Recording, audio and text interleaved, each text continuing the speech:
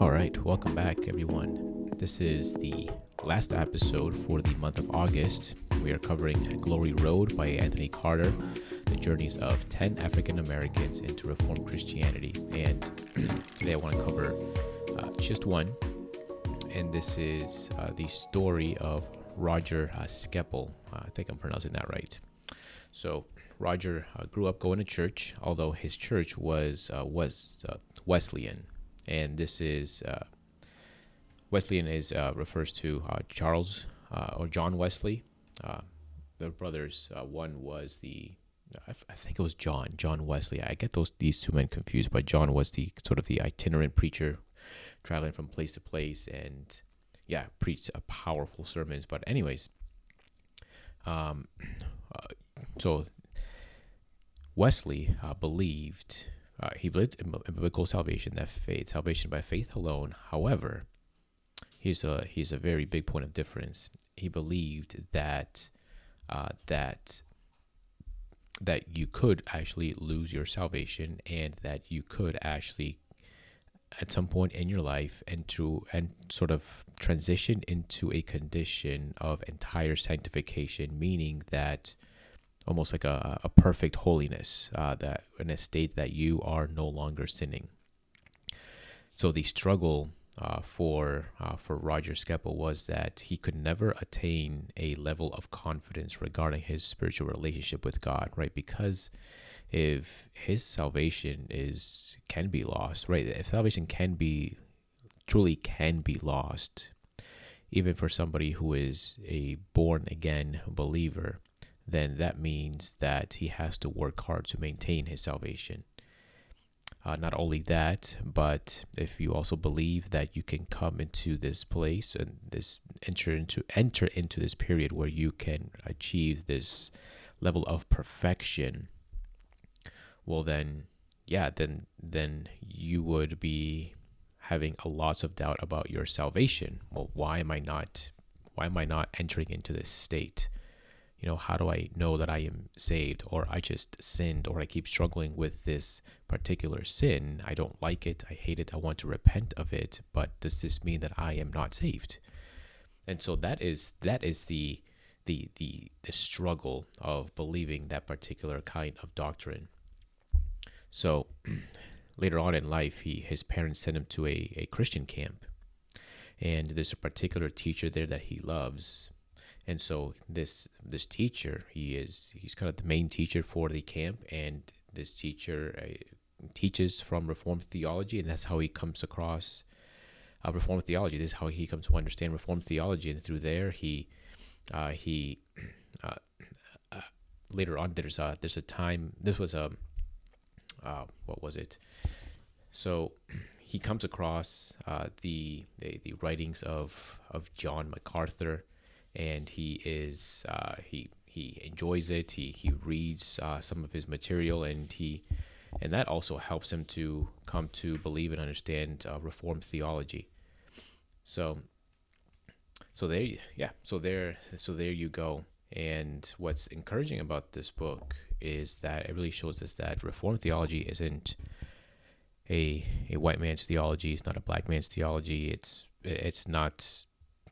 It's not particular to any race, but Reformed theology is for all races, all cultures, for all peoples everywhere, man, women, and child. And so I thought that for the last remaining minutes, I'd tell you exactly how I came to Reformed theology. I did not grow up in a church that believed in Reformed theology. It was a Baptist church. But there wasn't any Reformed theology coming from the pulpit, not in the teaching, not in youth ministry, not in children's ministry, and I was in all of it, all growing up in the same church. And if the pastor believed in, say, predestination, if the pastor believed in limited atonement, it never came out. So I had no idea what Reformed theology was. And because I had no idea what it was, I didn't really care all that much about theology.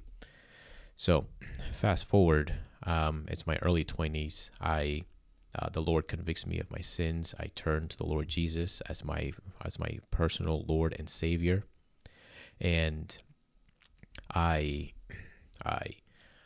shortly thereafter, I mean, I'm listening and watching sermons by John Piper, by John MacArthur, and I thought they were excellent sermons.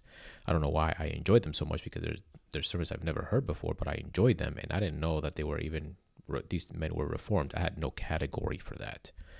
So I actually go to this warehouse. This large warehouse at the time had these massive sales on Christian supplies, Christian books.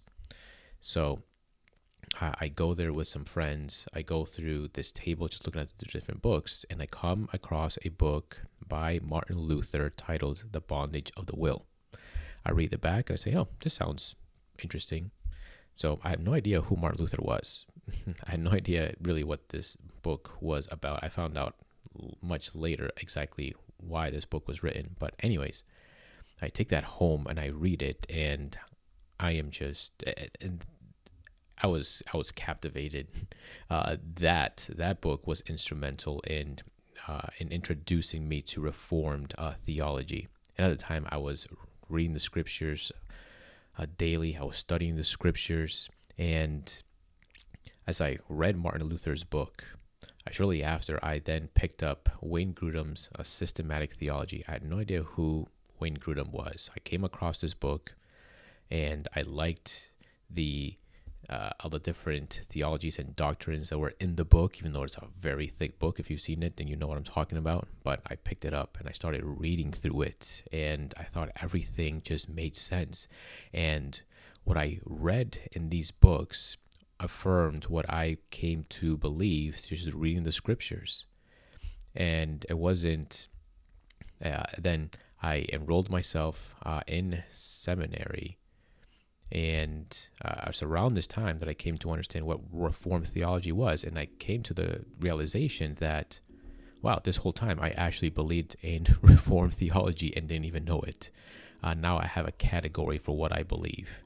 And to me, Reformed theology just comes through just the natural reading of the scriptures. If you read the scriptures, you read all of it, if you read the New Testament and you study it, then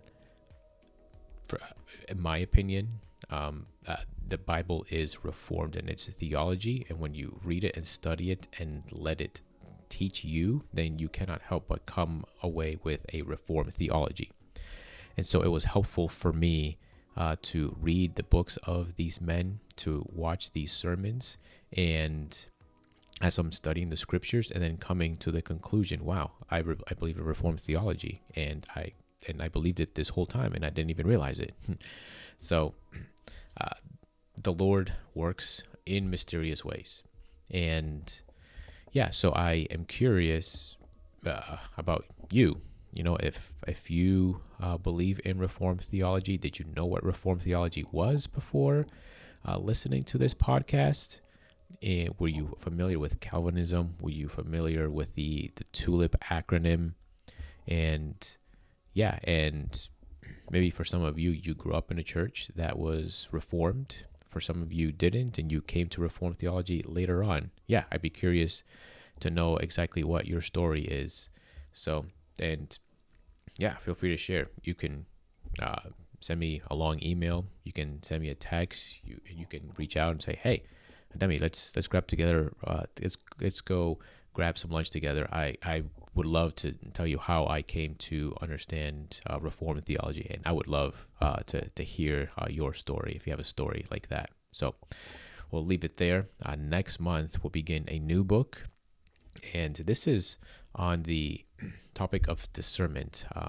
The title of the book is All That's Good, and yeah, discernment I've always found to be an interesting topic. Maybe it is for you. So that is the subject of the book that I will be covering next month in this podcast. So hope that you will tune in.